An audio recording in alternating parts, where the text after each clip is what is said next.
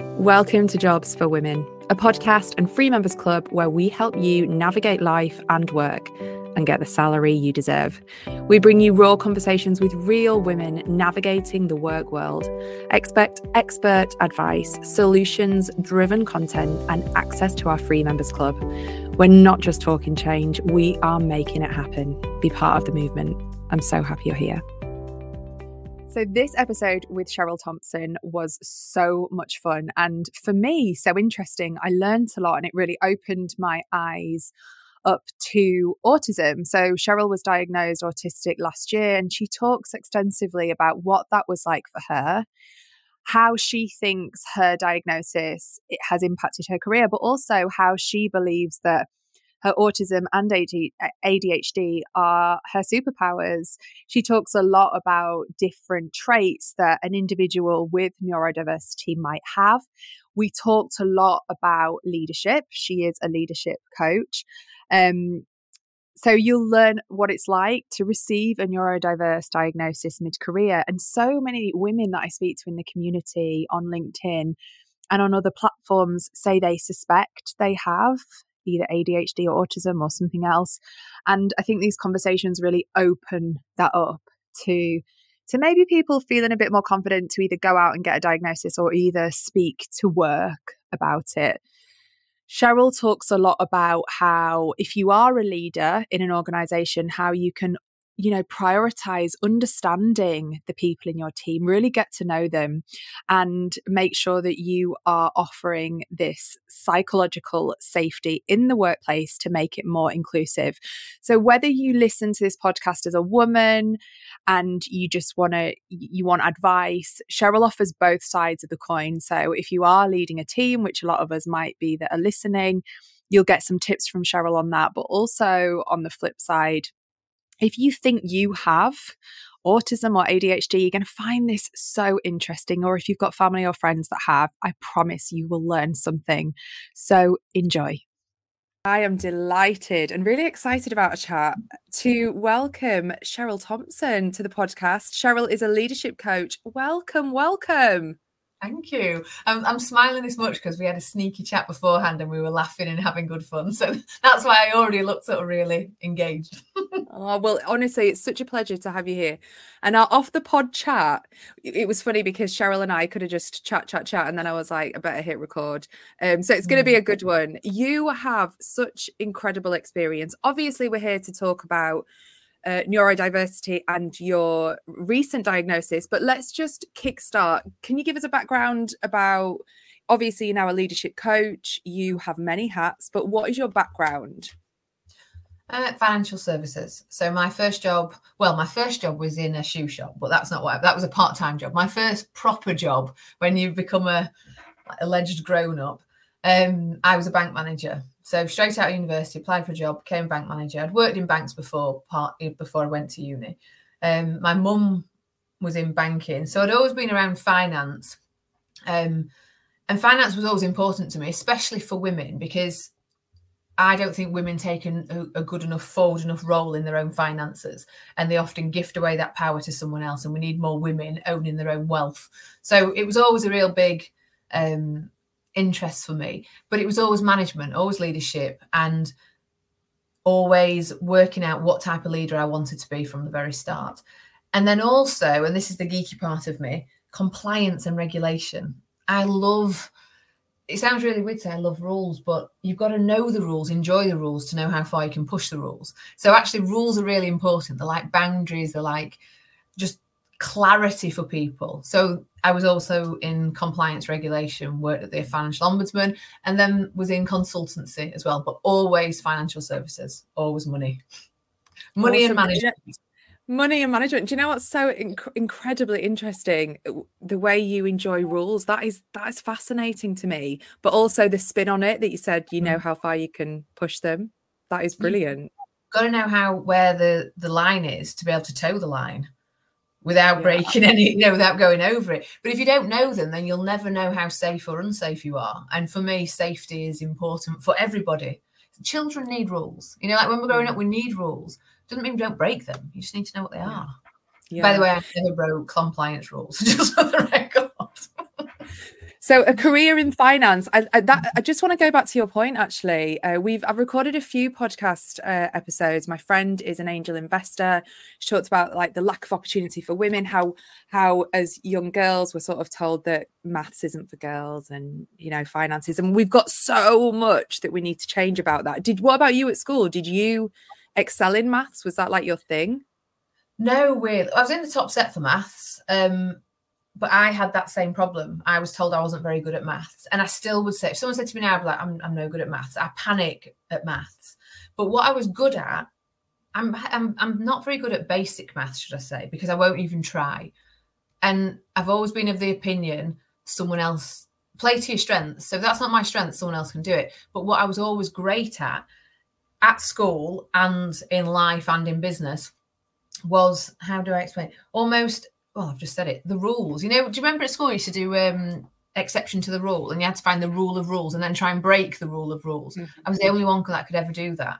So I always had a logic and a system. Everything I do is systemized, even if it's up here. So you might not see something, but I am working things out. I'm like, oh, and that's what you do, and you do that. And when you do that, you do that. And then that over there. And then... So I've like got this inner thing, like calculating stuff as it goes along. So anything where you had to deduce, anything where you had to weigh things up, balance things, data. I love data. I love I always loved maths because of what I thought was its purity. And then when I got into business, I realized how manipulated maths could be. So you've got to, again, know the system and play the game in the right way. That is so fascinating. I think you need to write a book. Have you written a book? Yeah, but I'm only laughing because it sounds really arrogant to say it's this. So interesting.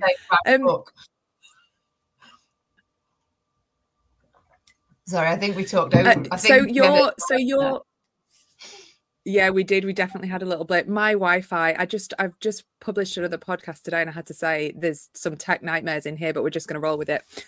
So talk to me, leadership. It's funny for me, leadership. I don't, when you get asked questions on surveys, like, are you a natural leader? I'm always like a bit indifferent. I don't know. But you mentioned earlier that, that early leadership path and bank manager. And obviously your LinkedIn is brilliant. And I love your bio, coaching accidental managers into intentional leaders. That is brilliant. Talk to us. What does that mean? Well, to go back to your first bit about, when you said about asking, responding to surveys, are you a natural leader? My personal opinion is every single human on the planet is a natural born leader, because leading is leading ourselves. If you lead nobody else in your life, please lead yourself. And what I say to my stepchildren, because my stepson, who's the most gentle of souls, and he'll say, Cheryl, but I don't want to be a boss of anyone else. And I'm like, I don't want you to be a boss of anyone else, but I want you to be the boss of you. And my job is to show you how to be the boss of you. Because if you're not the boss of you, someone else will take that job like that. And then all you'll be is a follower all your life. I said, and how do you know what you want? How does that person know what you want? Only you know you really deeply. So start being self-led. So that's what I say to all people when they say to me, I couldn't be a manager. You already are, babes. You already are. You manage yourself.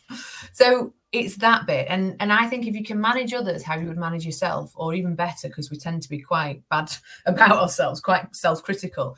If you can manage people so well and care about their needs, then you'll be the best manager they've ever had. Most people manage to tasks or outcome. And that's, don't get me wrong, you need to do that, but you need to manage humans first. But then coming back to how are we, turning accidental managers into intentional leaders, we've got a problem in the UK with management. Years back, decades back, we used to be the epitome of service and management. People used to come from around the world to learn from us as managers. We didn't necessarily have products, we had services that we managed. And so people coveted these positions. They wanted to be in them. And somehow that's fallen away. We've stopped caring as much. And America and other places around the world are now taking over. So in the UK, what's happening is people just falling into positions because they're either good at what they did. So you might be a brilliant technical person. And someone goes, oh, you're great at that. Can you just manage these other 5 people to do that? And they're like, well, I know how I do it, but how am I meant to tell them how to do it? And then we've got legacy issues of poor management where they think, well, if I just sort of puff my chest out a bit and shout a bit and get mad when I don't get what I want, because I had a manager that did that when I was 20. Surely that's what they want me to do. Or they go the opposite way and go, I never want to be that arsehole. So I'll be so nice and kind and just let them have whatever they want and never tell them anything horrible because I don't want to upset anyone. So they're all accidental leaders, people just winging it through life that have been good at one thing and have been given a role because of it. To be a good leader, you need to understand the human, not the technical aspect. Things like, I hate this term, by the way, soft skills. It actually makes me want to pull out my insides. It's just such an undermining, delegitimizing way of describing a really powerful set of skills, soft skills. But it is those human-focused skills. Do you hear people? When you're talking to them, do you connect with them heart to heart? Do you look them in the eye? I mean, bear in mind, we're talking about neurodiversity here. I don't always look people in the eye and I don't always feel comfortable with it. But when someone's bearing their soul to me, I'll make sure I either look at them or I'll communicate that I'm not looking at them, but that's nothing about them. It's everything about me. And it doesn't mean that I'm not hearing them. So it's having that ability to be able to understand the human. And how many people get trained on that? None. Exactly. How many people get, sat down and go, I often speak to managers and they'll go, do you care about your team? And they go, what? Do you care about them? Do you care about the condition of them being human and safe and happy and fulfilled and doing their best? I think you want me to say yes. It's almost like they've never thought about that. I deeply care about everybody I work with or I don't work with them. And then the rest flows. When you care, the rest flows. But most people don't know what type of leader they want to be. They don't know what type of leader they don't want to be. They don't know how to get there. They've never even thought about leadership as a skill set. They've just thought about it as a job that I get paid for. So many people just want the title manager without knowing actually that it's a hard job and you get a lot of kick-ins with it and you have to make some very difficult decisions and you have to hurt people sometimes for the right reasons. People get hurt. But as long as you're doing it for the right reasons and you can explain that. So I turn these people and I make them conscious of their management. And some people at the end of it go, I don't want to do this. It's not for me. Good. Move over. Go and do a job you love and let someone else do it. So it's about having an intention. And then from that place, by the way, I didn't ask at the beginning of this. Can I swear? Because I'm a bit sweary. Yes, you can. So then you know who the fuck you are. Is basically what I was going to say. You know who the fuck you are and you can turn up as that person. No fear, no hiding, no threat. That's the type of people that I create. That I think there's so many people listening that will be like light bulbs for so many reasons. First of all, in my peer group in our 20s, you just want to climb those salary rungs, don't you? How can I earn more money? And then, like you say, you go for the title. But I don't think anyone stops to exactly what you've just said. Then it sounds simple coming at it from the human approach, but I don't think anyone has ever really stepped back and thought about that because we're so led by the career trajectory or getting on the next rung of the ladder. And I love that when you work with them, some of them say, nah, not for me, because you've opened their eyes up to what being a manager is. That is so brilliant. And the harm you can do if you don't care enough. Like if you're not doing this for the right reasons at the right time with the right people, you will damage other people. We've all got scars of bad bosses, all of us. Now, do you want to be that person? Do you want to be a scar for someone else? Because that terrifies me, doing harm. The thought of doing harm to somebody because I just didn't have the courage to do the right career path. No, not for me. And it's funny because when I was in my 20s and got offered my first management job, which was before the bank manager, it was in the part-time. It wasn't part-time, but it was before I went to university. They didn't know I was saving up to go to uni and they offered me 2 promotions. I worked on counter and they said you can either go to be a bank manager or you can go to be an independent financial advisor. And this company was ahead of it. It was way back when. And I was basically being offered 90 grand when I was 24 and I resigned. Wow. And my dad fell out with me for years. He was like, what? And I went, if I'm that good, I'll get a job after uni. But I remember I took what I said I would do is I resigned, but I gave them a long notice and I said I will work for a period of time. And I remember thinking, I earn loads of money already doing things my way, not having to care about other people's targets, not having to care about whether they've gone on lunch at the right time, not having to care about what the performance review looks like. I can just serve myself. Why would I take a management job? And so I became intentional. I literally did a SWOT analysis on the job I've got and the job where I could be going.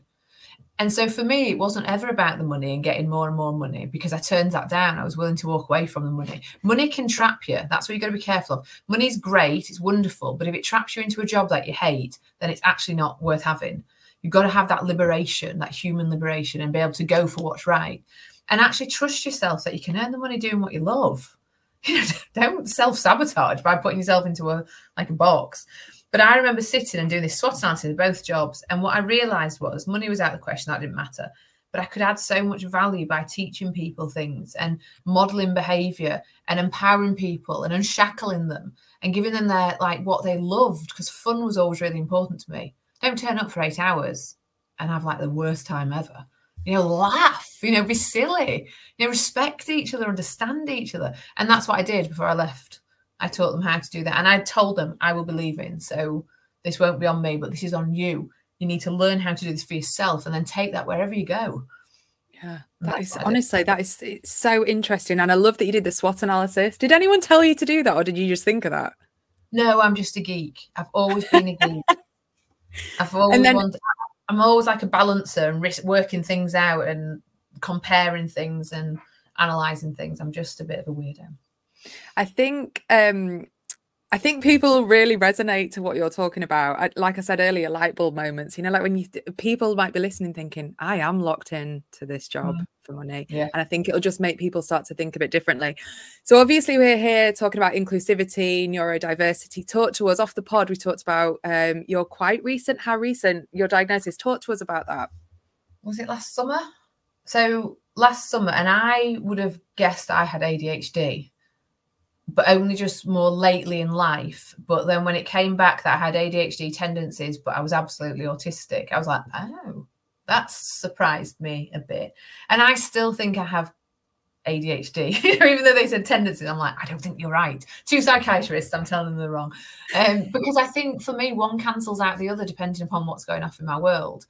And because I think at the time of having this conversation, I was in a place where rules and they're just normal for me. But I can also have off the wall, pings and unpredictability, lots of knee-jerk unpredictability, which I love too.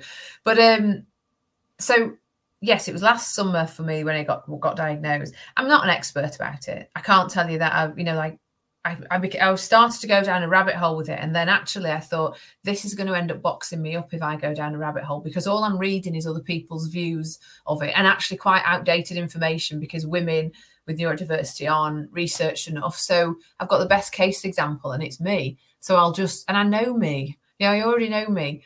So I refrained from going down a rabbit hole with it intentionally. And it's interesting because years back, I've always worked with neurodiverse people and always been really drawn to them. At school, I remember, I was talking to my sister about dyslexia because my niece is dyslexic. And I knew about dyslexia yonks back because I used to see people taking yellow pieces of exam papers and I'd think, why is your paper yellow and mine's not? And so I'd go and ask them, why did you have yellow exam paper? And they'd be like, I've got dyslexia. And what does that help with? How does the yellow make a difference, or the blue? So I've always been curious. I've always asked questions and been curious and been kind with that. Asked from a place of love, not of you're a weirdo. And to be fair, I've always loved weirdos anyway. So for me, I wouldn't have been, I'm like, ooh, what does that mean? So I always was drawn to these people. At work, the analytical, leave me alone, want to sit in a room and just get my shit done people were always my people. They were the most reliable. They might not want to laugh and joke and be silly. I don't care. You put something in front of them and it came back when they said on time in the right way. Or it had come back in a totally different way, but you were like, nailed it. I'd not even thought about that. I love what you've done here. So I always liked those people. And I remember thinking, God, it'd be ace to be neurodiverse, which I know sounds really weird because I never meant I wanted to be. And I loved the way people's heads worked. But then it was a problem that I had in my personal life that made me go and made me say to someone, this isn't working. Something's going off and I can't explain it. And it was sensory overwhelm in my personal life. And that's what made me go and speak to someone.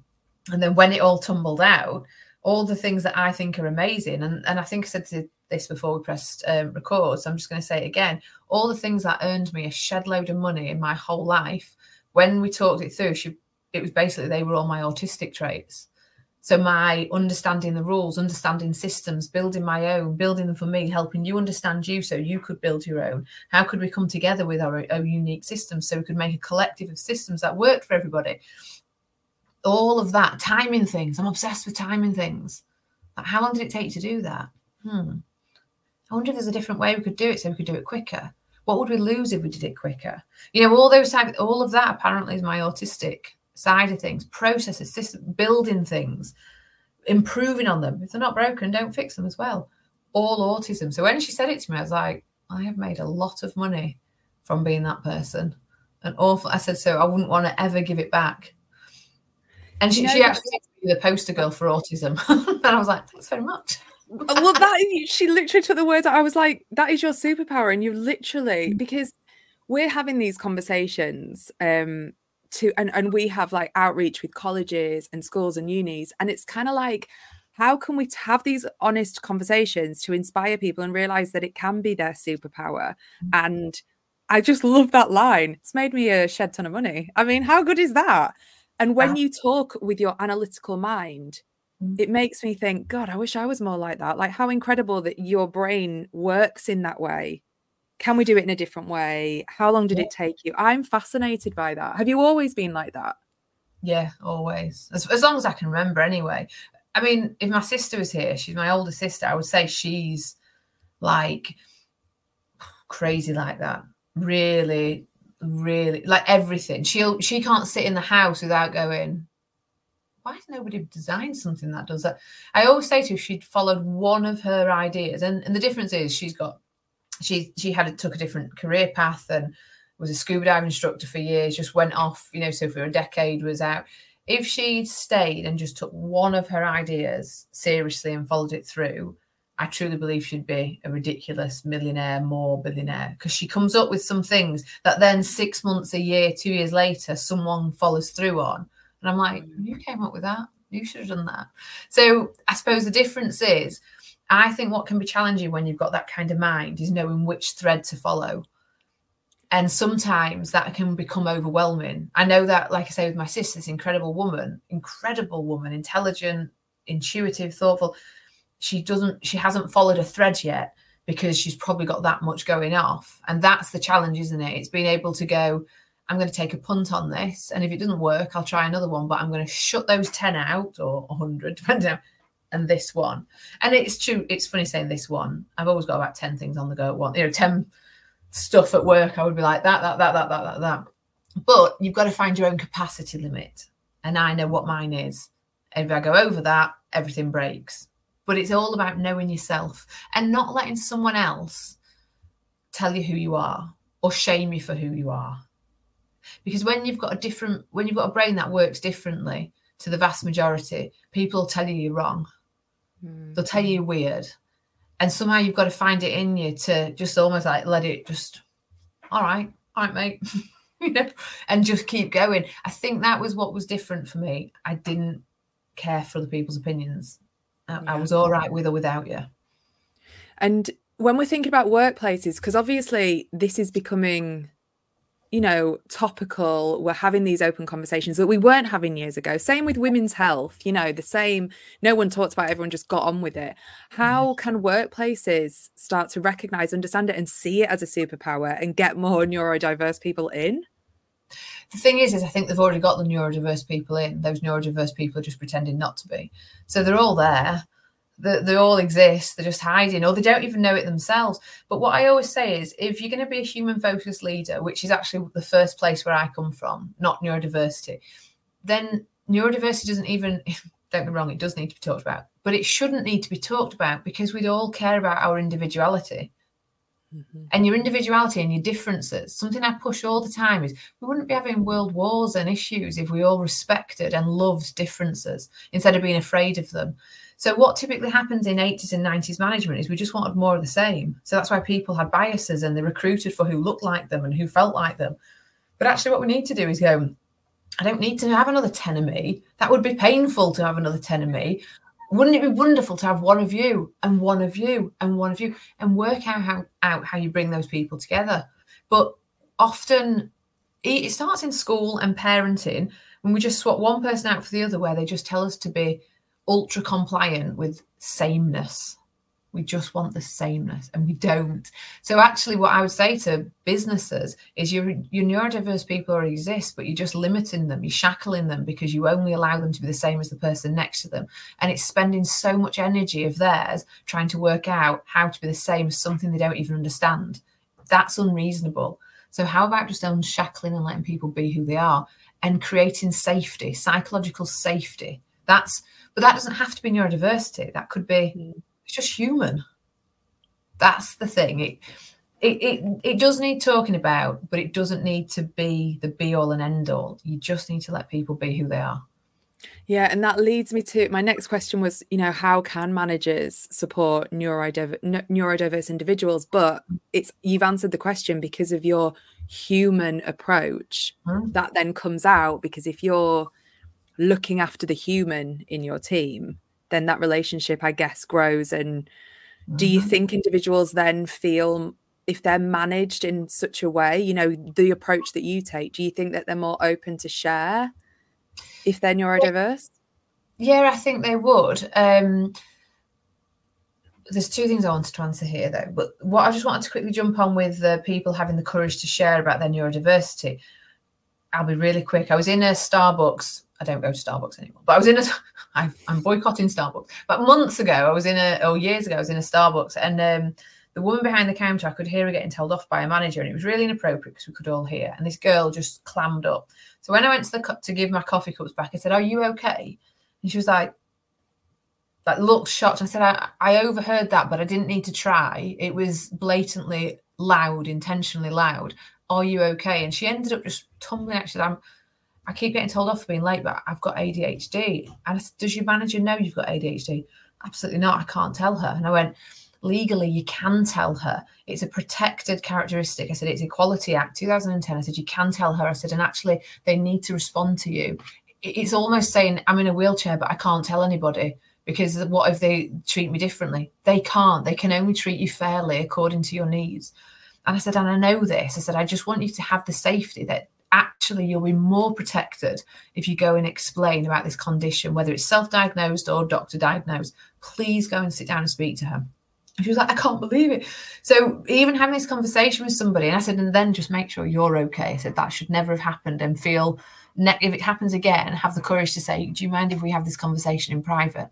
That's okay. But so often people think that they're a burden or they're a problem, or they're going to get legal, they're going to get sacked. You can't. And if you are, you've got a real good legal case to go and do something about it. So I just think people need to know that there are laws out there protecting disability, and we should be standing up for people with that neurodiversity or with any level of disability, whether it's physical or hidden disability, and actually say, no, we need to make adjustments, and that's the right thing to do. That's the right thing to do. It's not oh God, I've got to do this. It's the right thing to do. So I think people need to know that they are more empowered than they realise they are. And I can't even think what the other thing was I was going to say, so don't mind that one. Don't worry, that story was just bloody amazing. You probably changed her life forever. Just having that reassurance and someone asking if she was okay, like literally tugged at my heartstrings, because it's all right not to be, as we know, but you just passed on that nugget of information which will change her whole career and life. I emailed Starbucks as well. I emailed afterwards. I didn't say anything derogatory or whatever, just said I observed a situation, and I think you need to think about working with your managers more about. That's what I was going to say, by the way. How to actually manage people is human first, and the way you do it is having curiosity and interest. So you don't have to have all the answers, but you can just say, tell me more about you. Tell me more about what makes you tick. Tell me why you walk into this building instead of the one across the street. Why did you pick this job? Did you just fall into this job? Just talk to them. You don't need to have any answers. You just need to have an interest in the person sat in front of you. That's how we get people talking. So you go into company. I mean, I bet they're all like having those I keep going on about light bulbs, but I bet they're like, oh, we've not been doing this. Oh, that's how you do it. Do you have a lot of that when you're in these companies? Yeah, and I think it's really easy, because to me, being human just is easy, and I'm interested in everybody. Like every single human, I'm like, ooh, tell me about you. So I think that's natural, but I think sometimes people are scared of asking questions. I was raised as a little girl to ask as many questions as I wanted to without fear. I was never when I hear people say, just because, like to children, I'm like, no, don't do that, or don't ask any more questions. No, do, even if it makes you as a parent uncomfortable, because otherwise we shut people down. But yeah, when I go into these businesses, because I'm basically unpeeling the layers and layers of bullshit adults get put on them. Let's go back to that kids' way of working, because kids are actually really intuitive, and we over socialize and we over correct and make things too polite. So I help people just unpack it all. And I suppose because I can relate to that, like I do think kids are bloody amazing and they can teach us so much. And I love that that's what makes you unique, though, that you ask those questions and you're genuinely interested.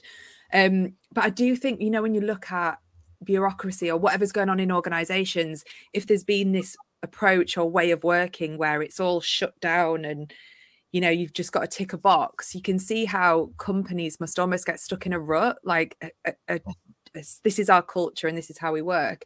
So you going in to unpack that with them must be really transformative. It's powerful. Yeah. And it's vulnerable as well. It's quite scary. And often why businesses don't do it is because they don't manage time well enough.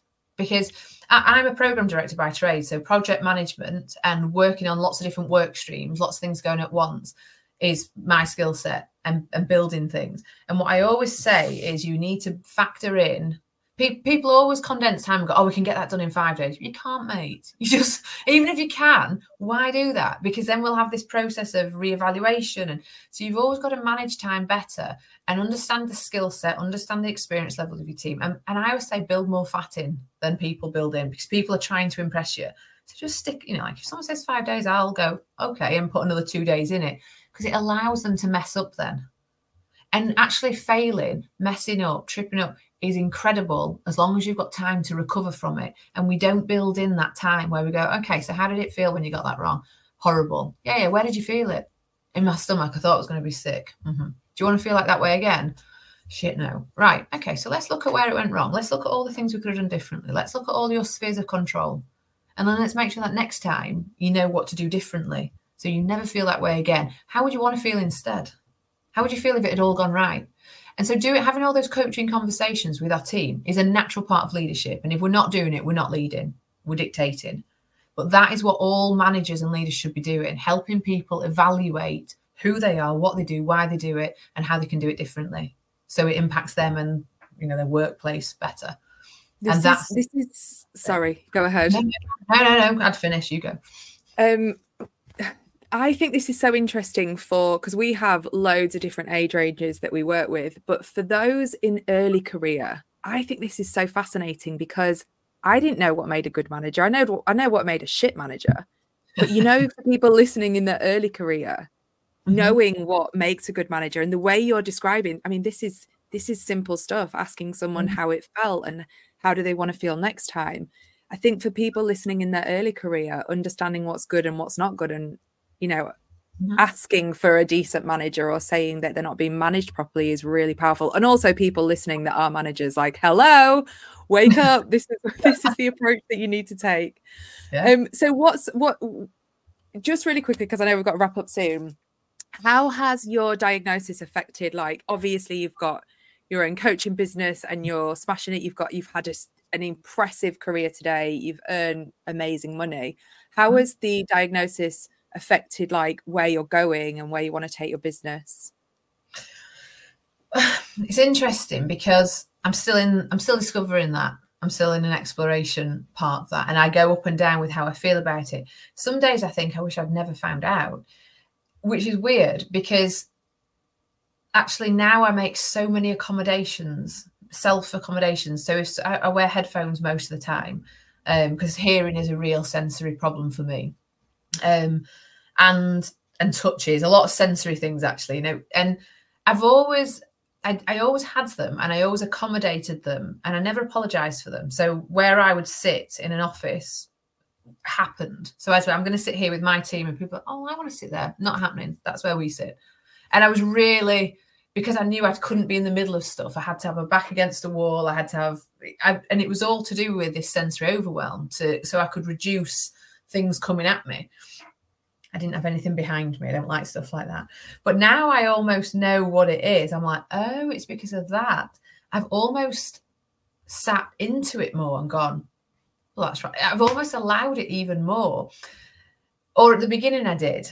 And now, like, I don't know where my loops are. You know, the little loops that you put in your ear? I'm almost permanently having them in. So when I walk around, I've got them in because I want everything to be just a bit smaller. So at first I was a bit, this is not good. I feel like I'm almost becoming more autistic because of the diagnosis.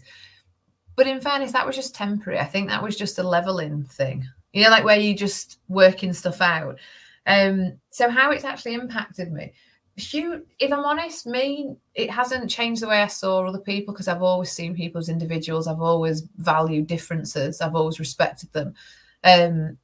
It's recorrected what I thought autism was. I thought I knew what ADHD was, and I think I was right. Autism, I was still from the Rain Man era, you know, where I was like, well, I can't count loads of sticks on a floor or whatever. So it's helped me go, oh, and the amount of people I speak to when they go, you're autistic, you don't even seem a bit autistic. And I'm like, and then when I tell them things that they just don't see, even friends, I mean, good friends have gone, oh shit, did you have to do that? I'm like, yeah. 10 minutes before I come in, like I will leave the coffee shop and have to sit in the car for 10 minutes because I am, you know, that was a big thing. Or I physically shut down.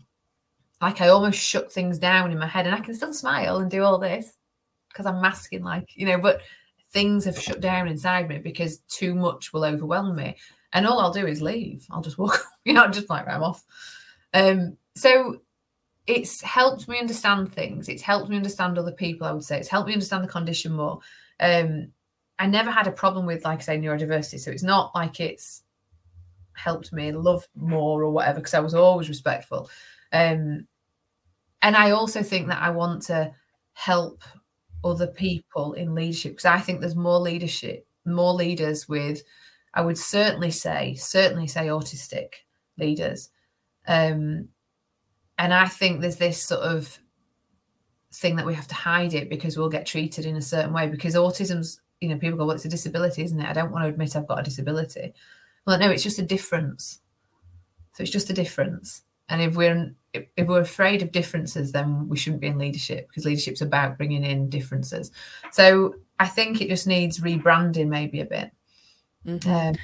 And any tips for anyone that's listening that either maybe they think they are neurodiverse, maybe they're scared to do a test, maybe they're in that state. You got any tips for anyone listening? I would pretty much say, if you think you're neurodiverse, you probably are, because most people don't go.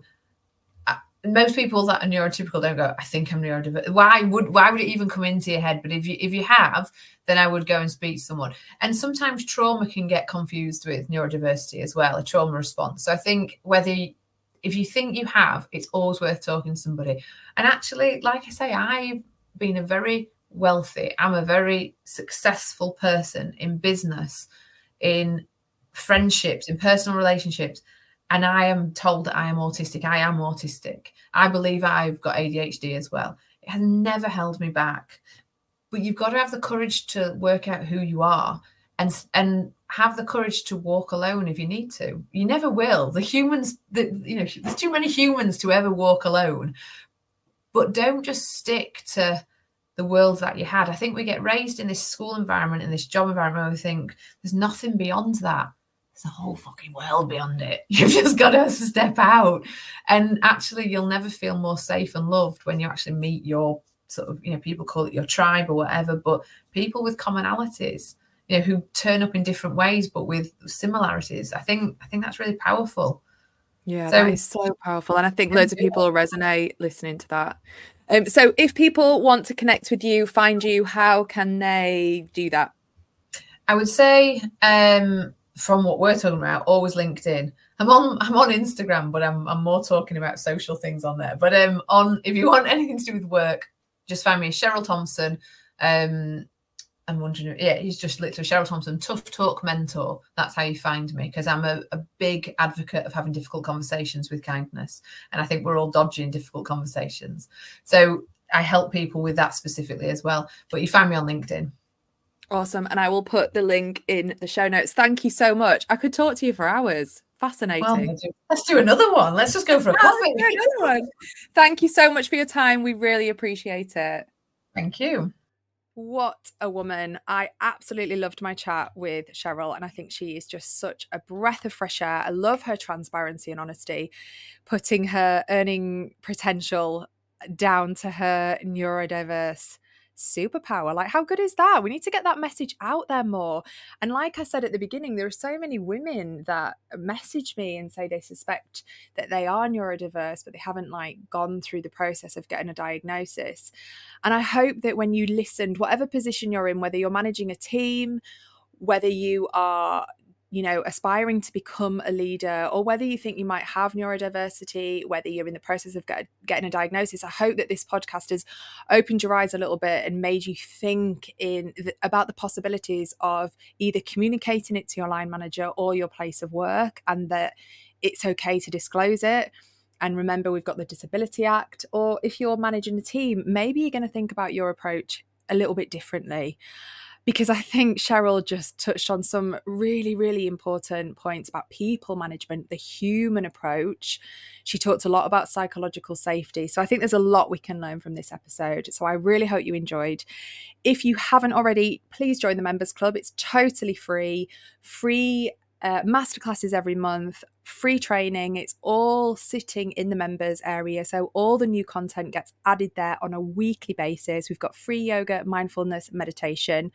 Head to the show notes now, or head to community.jobsforwomen.co.uk/join. And I will see you next week. Take care of yourselves.